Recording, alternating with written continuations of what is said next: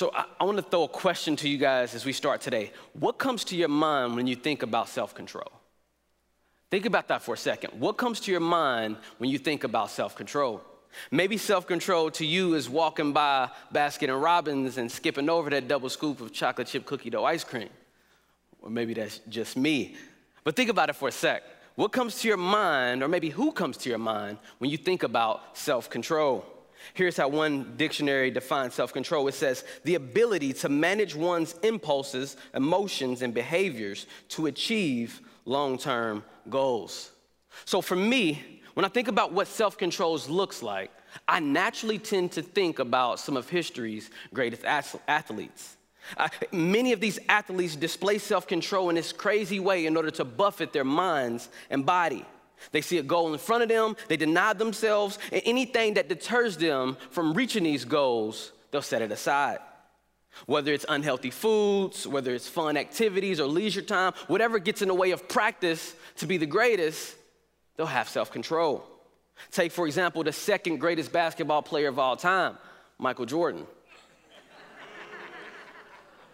This is my analogy, just gonna say it the way I wanna say it. So take, for example, Michael Jordan. Seriously, but look at Michael Jordan. Michael Jordan wouldn't let anything get in front of him to be the greatest basketball player of all time. This was noticed from many of his teammates in the way that he practiced. Michael would not stop practicing just because practice ended. He would tell some of his teammates, hey, let's play one-on-one a couple more times. I'm gonna keep going. And they'll say, hey man, we about to go hang out and go here and do this. And Mike's like, no, like he had a goal in front of him to be the greatest.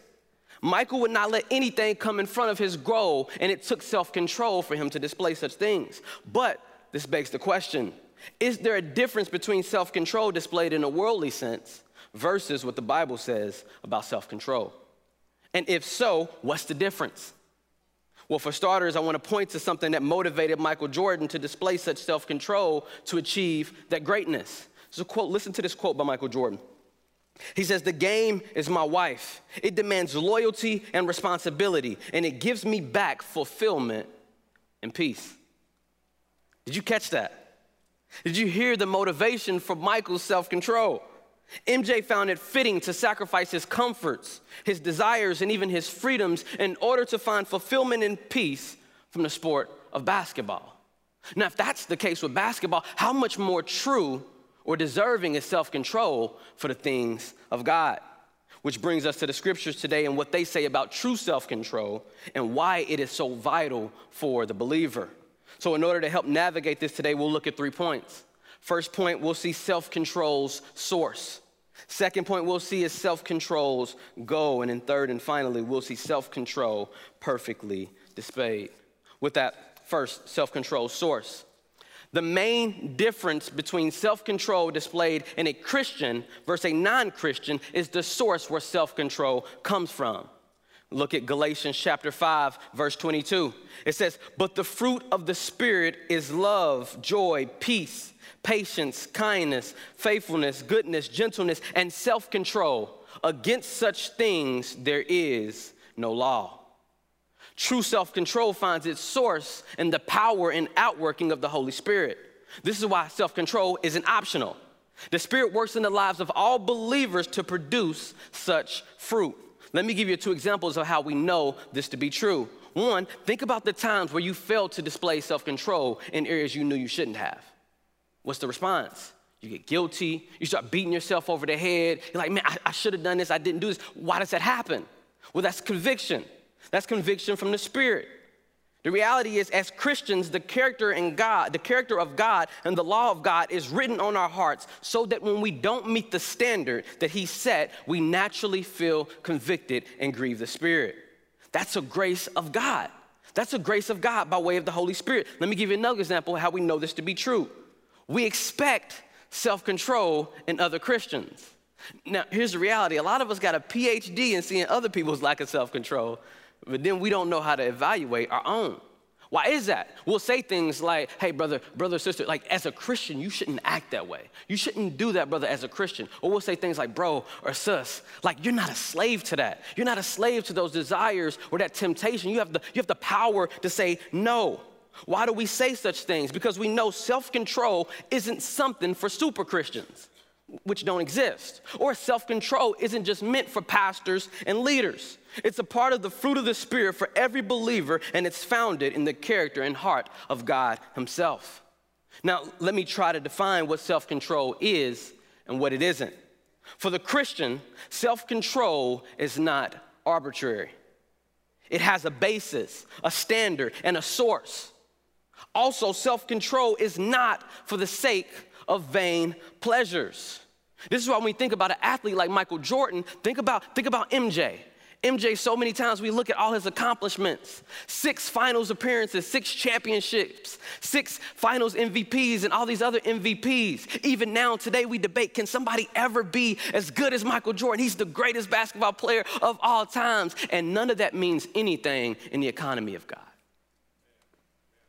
It means nothing. I can guarantee you that MJ, when he's on his deathbed, the last thing he'll be thinking about is the sport of basketball. It won't matter. Therefore, self-control for the believer is a devotion to God's glory as ultimate and not our own desires. Let me say that again. Self-control for the believer is a devotion to God's glory as ultimate and not our own desires. In other words, to truly display self-control as a Christian is to remove self from the equation in order for us to be controlled by the Spirit of God. So the source of self-control is God himself in the person of the Holy Spirit. Therefore, think about how crazy this proverb sounds in light of that reality. It says, a man without self-control is like a city broken into and left without walls. Does that sound like a Christian? A city defenseless, unprotected from any attack that comes its way? Or more clearly, any temptation or desire that arises and that person is defenseless into resisting it. This is the type of person that acts on their first impulses. First things that come to their mind, they say it. First desire that comes their way, they give way to it. Whatever temptation happens and they cannot withstand it. Some ways we call this person a person that has no filter, no chill. They just do what first comes to their mind. Now, why is this so problematic? Because though we've been redeemed by Christ, the sin of our flesh and Satan and all of his devices are always trying to pull us away from the things that are right. Therefore, this is why we have to be skeptical of the first thoughts or inclinations that come to our mind. We got to be skeptical about it. Well, Paul says it this way in Galatians chapter 5. He says, basically, before we get to Galatians 5, he says that a Christian should be indwelt by the Holy Spirit. Therefore, everything that they do has to be guided by that. So should a Christian not be able to control their desires and their temptations? By no means. We must remember who it is that dwells in us and whose we are. Galatians chapter 5, he says it this way, but I say to you, walk by the Spirit and you will not gratify the desires of the flesh. So what is Paul saying? Paul is saying that though you've been awakened to the gospel and you want to actually live righteously for Christ, sin is still in your flesh, looking for an opportunity to snatch you away from Christ. And this is why self-control is a must. It's so much of a must that in and of yourself, you don't have the ability to carry it out. Therefore, God, in his graciousness, gives us a helper to help us live out this seemingly impossible task of self-control, and that's grace. So we know who the source of self-control is by way of the Spirit, but that begs the question, what does self-control look like when we're actually led by the Spirit? And that brings us to our second point, self-control's goal. Second, self-control's goal. So what is the goal of self-control? Simply put, the goal of self-control is for us to love God and love people. Say that again. The goal of self-control is that we love God and love people. First, self-control allows us to love God. Proverbs 29:11 and 22. It says, a fool gives full vent to his spirit, but a wise man quietly holds it back. A man of wrath stirs up strife, and one given to anger causes much transgression. So the book of Proverbs loves giving you these real-life scenarios of what foolishness looks like when a person lacks self-control or when self-control is absent. This example in Proverbs 29 is talking about anger. It's the person that blows up at every situation and then most likely justifies it with some cute phrase. It'll be like, man, that person did this, therefore I responded this way. Or man, if you wouldn't have done that, I wouldn't have responded the way that I responded. Instead of actually mortifying our sin, we end up justifying it. Let me give you some real life examples of what this looks like. Road rage. How many of you people have been in a car with somebody and you're like, man, that person is crazy in the car? Road rage. Somebody cuts you off in traffic, and then what do? Oh, I'm angry. I'm going to speed up to them. Let me look at them, staring up in the eye, and tell them that I'm disgusted. And they better not try to turn back into traffic because I'm going to block them out. It's a lack of self-control. Or give me another more serious example, spousal abuse and child abuse. How many times have I told my kids to pick up those toys? Or your husband or wife, you've asked them to do multiple different things, and they fail to do it or to live up to the standard that you have, and what happens? That person lacks self-control, and they act out of their anger. And sometimes this stuff can be really serious and detrimental to the point of abuse. It can be emotional or verbal or even physical because you did not have the self-control of getting your own way. Or let me give you another example, unteachableness. We've all met that person that is completely unteachable, and sometimes it might be us. Unteachable. Nobody can tell you anything, and let alone, don't let somebody rebuke you. Because if they rebuke you, you've already thought of a rebuttal. As soon as they try to tell you something or teach you something or call you on something, the whole time they're talking, you're already thinking about what you're going to say in response. It's a lack of self-control. You can't control yourself to be able to hear. Or as the Bible says, you can't be slow to speak and quick to listen. Let me give you another example. It's isolation or lack of relationships. It's that person that constantly has new friends or new jobs or new things because they can't deal with the fact that when someone hurts them or upsets them, they must respond in a way that's negative. So they're like, you know what, man, that person harmed me, I'm through with them. Or man, this job, it wasn't working out the way that I wanted because the boss said something that I didn't like, so I'm through with them. The Bible says that in order for church to work, in order for relationships to work, it has to be of grace and not of law. Yet this person is like, man, I'm through with people and I don't want to deal with people. I become isolated because I don't have the self-control to be able to say, hey, let me not respond with anger or just going to my first desire to retreat. All these things come as a result of lacking self-control. And as Proverbs says it, giving full vent of your spirit will naturally lead you to sinning against God. No matter how right it may feel in the moment, the Lord calls you to obey him rather than your desires or emotions. And please don't hear me saying that somehow anger only shows itself in the person that yells. Passive-aggressive anger is just as detrimental at times, and it is still a lack of self-control. Jesus says this, he says, if you love me, you will obey my commandments. Or in this context, if you love God, you will use self-control. So not only does self-control help us to love God, but it also helps us to love people. One of the tragic things about American culture is that we are hyper-individualistic in a lot of ways. We think, well, my stuff don't bother nobody else. This is my way. It's my dream. It's my things to do. We don't see the way that our own things will affect other people around us. Let me get real personal with you for a second. So, I love my wife. I love my wife and my children. Side note, my wife's birthday is today, so happy birthday, boo. Love you. I love my wife and my children. But the reality is, I'm still learning and seeing the depths of just how much my decisions or my lack of self-control affects them. I'm still seeing that. Prime example, sleep patterns. Man, back in the day, I could stay up all hours of the night.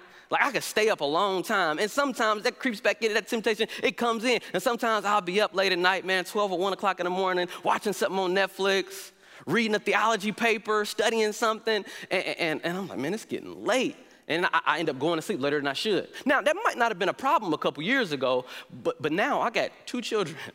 I got a 2-year-old son and a 7-month-old daughter. So guess what? Daddy might have went to sleep late, but my kids bright and early in the morning. It's 7 o'clock in the morning, and they're like, yay, let's have fun, let's play. And I'm like, no. I'm tired. But guess what? My lack of self-control and my sleep pattern affects my kids. Instead of them having 100% dad with them to be able to play with them and love them, they got the dad that's sleepy. And guess what? That also falls off of my wife. Because now, if I didn't use the self-control to go to sleep when I should, that naturally affects my wife because she has to pick up my slack. Let me give you another example. I love our church. I love y'all. I love my church. I've been at College Park now for 10 years. I came here because someone had a You're Invited card, which I bet you I didn't think people actually use it, but they do. I'm a prime example. A You're Invited card to bring me to College Park. Invited me, came here. Man, I have literally built relationships that will last for eternity. People that I love. I love my small group. I feel like we got the best small group in the church, no offense. But I love them. I love the relationships, the brothers and sisters that I've been able to be around. But guess what? My lack of self-control in my life can negatively affect the church that I love. It's easy to see that as a pastor, because guess what? If I don't subdue desires or temptation or these things, it can negatively affect the people I love in my church. One way, it can disqualify me from ministry. If there's things in my life that go unchecked, I can literally harm the people that the Lord has called me to shepherd. But that's not just me. Think about it for yourself. We must see this. The lack of self-control doesn't just affect us, but it affects the people around us. So let me throw some things your way to consider. Your physical health doesn't just affect you. One of the sins we never talk about in church is gluttony. We never talk about that a lot of times. It's that acceptable sin in some ways. But guess what? If we live a gluttonous lifestyle, if we're living a sedentary lifestyle, not exercising, eating whatever we want, that negatively affects the people around you. And not just in the extreme sense that if you always eat unhealthy, never exercise, it'll affect your health and it affects everything about you. But guess what? Your family is going to be the victims of that. Because if you're moody because you're not exercising like you should, or you're always tired, or if you get a heart attack because you've lived this unhealthy lifestyle, your family gets affected. Or another example, your purity doesn't just affect you. I've had conversations with brothers that I love, and I'm like, man, bro, you gotta fight that temptation of sin. You have to fight against that sin. And then when brothers or sisters fail, I'm sure you've been there because I felt it. I'm like, man, bro, call me next time. When you're struggling, call me. Don't just give way to the temptation. I know it's hard. Because now, guess what? As 1 Corinthians says, sexual sin doesn't just affect you, but it affects the body. And it's talking about the actual body of believers. I'm burdened. I'm hurt. Because I don't want my brother to do something that wrecks his whole life for the sake of this temptation. Your emotional well-being doesn't just affect you. I remember growing up, there was this stigma that only people that are crazy get counseling. I must be crazy because I'm like, man, everybody needs counseling. Everybody does in some way. So if you struggle with depression or anxiety, or you got things in your life that's been traumatic or hurtful, or you just got unhelpful ways that you've thought or believed, that emotional well-being can affect the people around you. Your spiritual disciplines. How much are you reading your word? Are you consistently reading your word? Are you praying? Are you doing these things that the Lord has called you to do in order for your soul to be thriving? If you don't do it, guess what? It affects the people around you. Me and my buddies got this saying that we say to one another.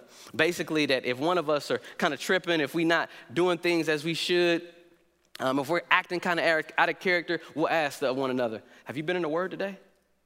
In other words, what we're saying is, man, there's a difference when you're not communing with the Lord. It affects the people around you. If you fail to use self-control, it will affect the people around you. And also, if that's true, the negative is true, the positive is true as well. If you exercise self-control in all areas of life, the people you love will be beneficiaries of that fruit. Proverbs 16:32 says it this way: he who rules his spirit is better than he who takes a city. It is more precious than taking a city with all the power and wealth that comes from that. It's better to display the blessing and the goal of self-control than even that, because it will produce in you a better love for God and a better love for people. And this brings us to our third and final point: self-control perfectly displayed. So we're going to actually jump over to 1 Peter chapter 2. If you can turn your Bibles to 1 Peter chapter 2, we'll look at verses 21 to 24. 1 Peter 2, 21 to 24, it says, "For to this you have been called, because Christ also suffered for you, leaving you an example so that you might follow in his steps. He committed no sin, neither was there deceit found in his mouth. When he was reviled, he did not revile in return. When he suffered, He did not threaten, but continued entrusting himself to him who judges justly. He himself bore our sins in his body on the tree, that we might die to sin and live to righteousness. By his wounds you have been healed. God gives us the source of self-control. He sets the goal of self-control, but to go above and beyond, as he always does, he gives us the perfect display of self-control in the God-man, Jesus. Now, the book of Proverbs isn't this simple book of pithy sayings. We know that. Or it isn't just about giving you advice on what to do in this or that situation. Though it surely does such things, Proverbs is ultimately pointing you to the person and work of Jesus. So it's no coincidence that as we hear about the wisdom and blessing of self-control, Jesus steps on the scene and manifests self-control perfectly. He does it perfectly. He shows many truths regarding self-control. First, Jesus shows that self-control resists temptation. You see it in verse 22. No matter how much we're tempted with sins or desires, guess what? Jesus was tempted even more. He took the epitome of temptation. Think about Matthew chapter 4. Matthew chapter 4, Jesus is there and Satan comes to tempt him. He says, Jesus, if you bow down to me, I'll give you the nations. Now, here's the reality. Jesus is probably thinking, man, I created the nations. How are you going to give me something that's already mine? But there was a true sense in which that Satan did have power over the nations that were turning to him instead of God. And Jesus displayed self-control because he knew the way to get the nations as a man, as the Messiah, wasn't to bow down to Satan. The way that he would get the nations is by him completing the task that his Father gives him, and that meant going to the cross and enduring such treatment. So Jesus displays self-control. It means self-control resists temptation. Second, Jesus shows that self-control is meekness and not weakness. You can look at that in verse 23. Can you imagine the self-control that it takes to allow your own creation to crucify you? You remember Jesus said it in the Synoptics. He said, if I wanted to, I can call angels right now and tear up the whole earth. The reason I'm here is based off of my own plan that me and the Father had before the foundation of the world. Think about that. Think about that. Lest you think that self-control is weakness, Jesus is showing is that it's actually the opposite. How much strength does it take to endure such harsh treatment and yet respond not with violence, but praying for your enemies? This is one of the main differences between Islam and Christianity. One religion says you may have to kill somebody for what you believe. Yet Christianity says you might die for what you believe. That's self-control because it's a greater good. It's a higher good. It's the glory of God and not ourselves. Self-control is meekness. Third and finally, Jesus shows also that self-control gives reward. See that in verse 24. It is because of the self-control of Jesus, him doing what he knew he had to do, even in the face of knowing that he would have to go to a cross, die, be beaten. In that self-control, it is because of that we get the reward of eternal life. Jesus lived a perfect life. He resisted temptation, laid down his life to be beaten and crucified and buried. And once he resurrected, he enjoyed the reward of redeeming a people to himself. Grasp the irony of this. Jesus was perfectly self-controlled, even to the point of death, so that he could save a people that lack self-control. That's the gospel. The gospel is that, guess what? Everything that we fail to rightly do, the Son of God in our place did it. We needed perfection. We needed a holy life, a life of always being self-controlled, saying no to sin, saying no to temptation, saying no to selfishness. Jesus did that. He lived this life and he did that. And not only did he do that, but he also paid the price that our sin deserved. And this is what happens. The guilty, us, gets traded for the innocent. The punishment we deserve was on him. The blessings that he got, we're the beneficiaries of. And this is the beauty of the gospel. And this is the power and motivation that leads us to make every effort to be controlled by the Spirit and not by our flesh. So since you have the Holy Spirit, and you've been called to love God and love people because of the work of Jesus, I want to leave you with two simple applications. Two simple applications. First, take a survey of the areas in your life where you lack self-control.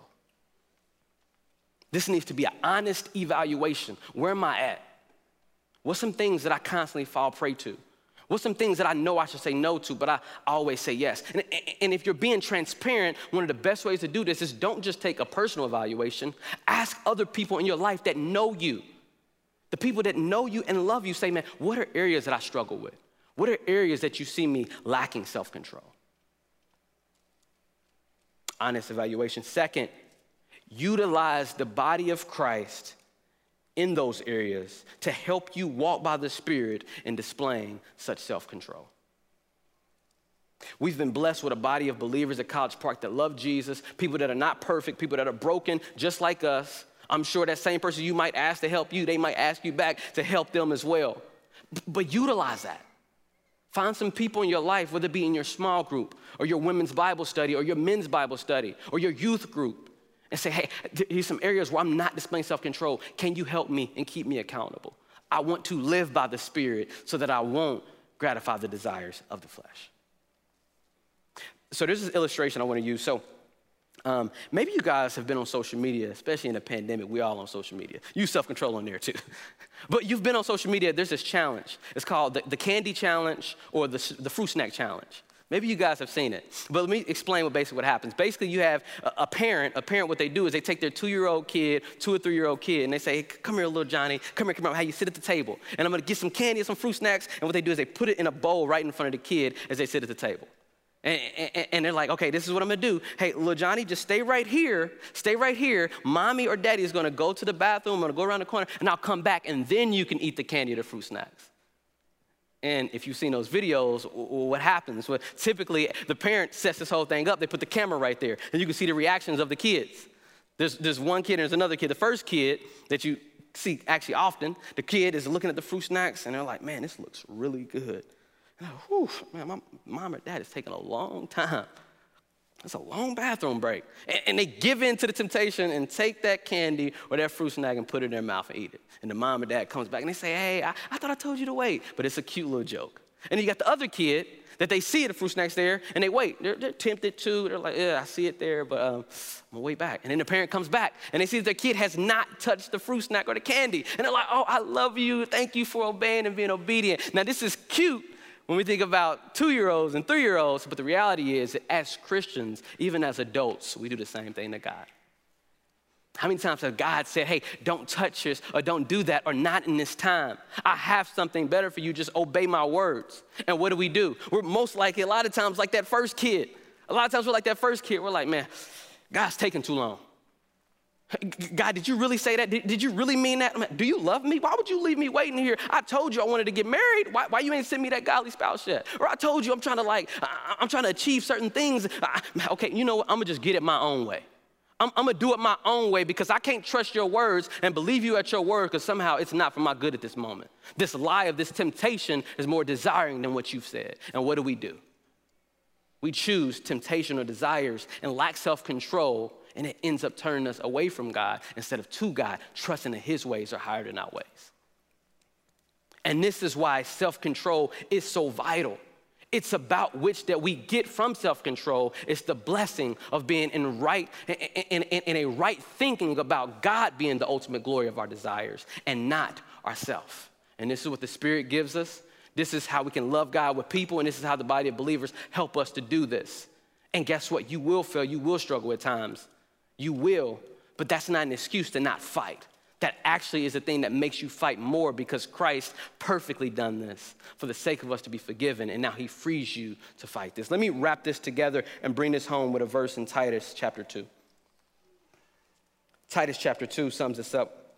Titus chapter 2 verses 11, it says, for the grace of God has appeared, bringing salvation for all people, training us to renounce ungodliness and worldly passions and to live self-controlled, upright, and godly lives in this present age, awaiting for our blessed hope and the appearing of the glory of our great God and Savior Jesus Christ, who gave himself up to redeem us from all lawlessness and to purify for himself a people for his own possession who are zealous for good works. This is the beautiful and overwhelming grace of God that we've been given, and it is because of such things that self-control is vital. Let's pray.